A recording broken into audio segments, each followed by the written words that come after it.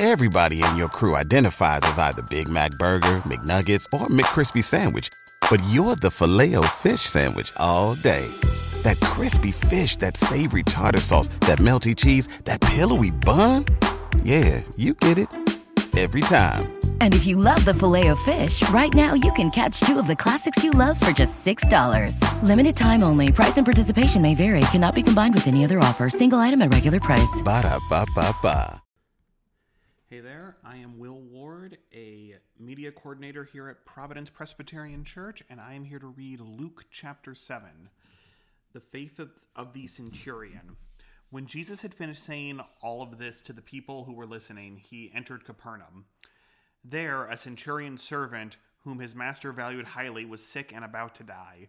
The centurion heard of Jesus and sent some elders of the Jews to ask him to come and heal his servant. When they had come to Jesus, they pleaded earnestly with him. "This man deserves to have you do this because he loves our nation and has built our synagogue." So Jesus went with them. He was not far from the house when the centurion sent friends to say to him, "Lord, don't trouble yourself, for I do not deserve to have you come under my roof. That is why I did not even consider myself worthy to come to you. But say the word, and my servant will be healed. For I myself am a man under authority with soldiers under me. I tell this one, 'Go,' and he goes, and that one, 'Come,' and he comes. I say to my servant, 'Do this,' and he does it." When Jesus heard this, he was amazed at him and turned to the crowd. Following him, he said, "I tell you, I have not found such great faith even in Israel." Then the man who had been sent returned home to the house and found the servant well.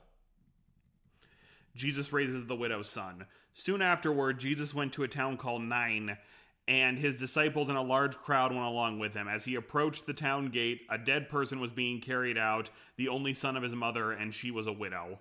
And a large crowd from the town was with her. When the Lord saw her, his heart went out to her and said, "Don't cry." Then he went up and touched the bier they were carrying him on.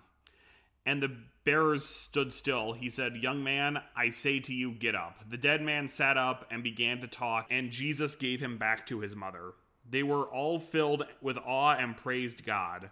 "A great prophet has appeared among us," they said. "God has come to help his people." This news about Jesus spread throughout Judea and the surrounding country. John's disciples told him about all these things. Calling two of them, he sent them to the Lord to ask, "Are you the one who has come, or should we expect someone else?" When the men came to Jesus, they said, "John the Baptist sent us to you to ask, 'Are you the one who is to come, or should we expect someone else?'" At that very time, Jesus cured many who had diseases, sickness, and evil spirits, and gave sight to the many who were blind. So he replied to the messengers, "Go back and report to John what you have seen and heard. The blind receive sight, the lame walk, and those who have leprosy are cleansed. The deaf hear, the dead are raised, and the good news is proclaimed to the poor. Blessed is anyone who does not stumble on account of me." After John's messengers left, Jesus began to speak with the crowd about John.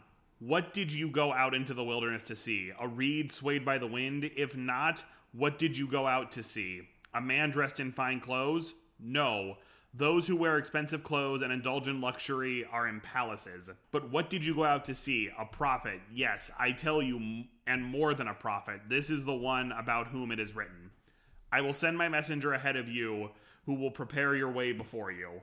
I tell you, among those born of women, there are no greater than John. Yet, the one who is least of the kingdom of God is greater than he." All the people, even the tax collectors, when they heard Jesus' words, acknowledged that God's way was right, because they had been baptized by John. But the Pharisees and experts of the law rejected God's purpose for themselves, because they had not been baptized by John. Jesus went to say, "To what then can I compare the people of this generation? What are they like?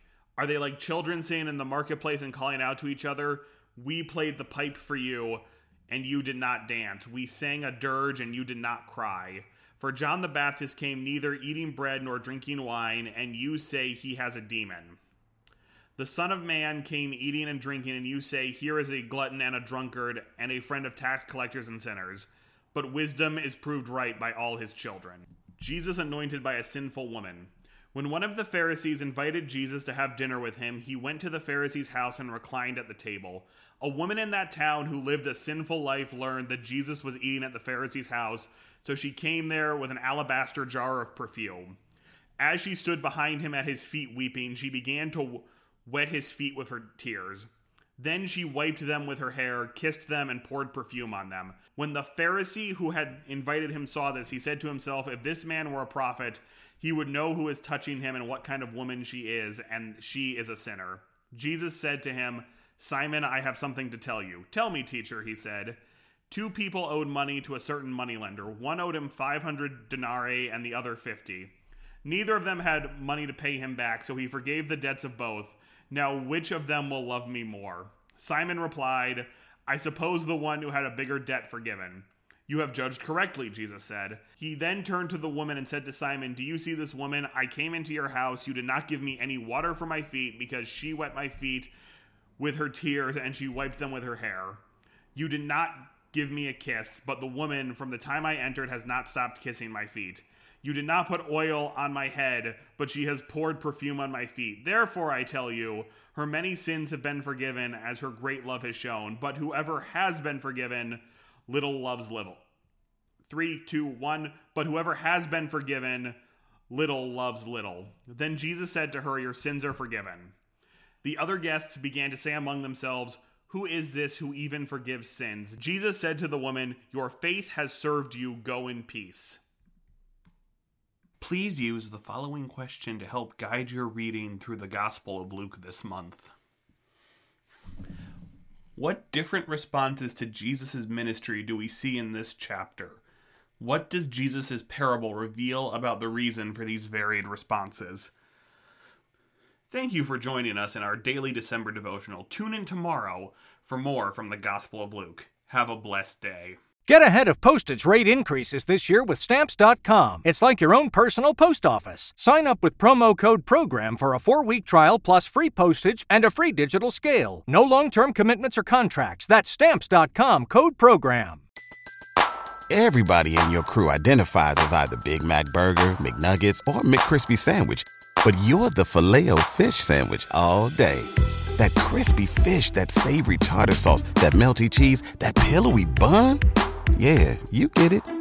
Every time. And if you love the Filet-O-Fish, right now you can catch 2 of the classics you love for just $6. Limited time only. Price and participation may vary. Cannot be combined with any other offer. Single item at regular price. Ba-da-ba-ba-ba.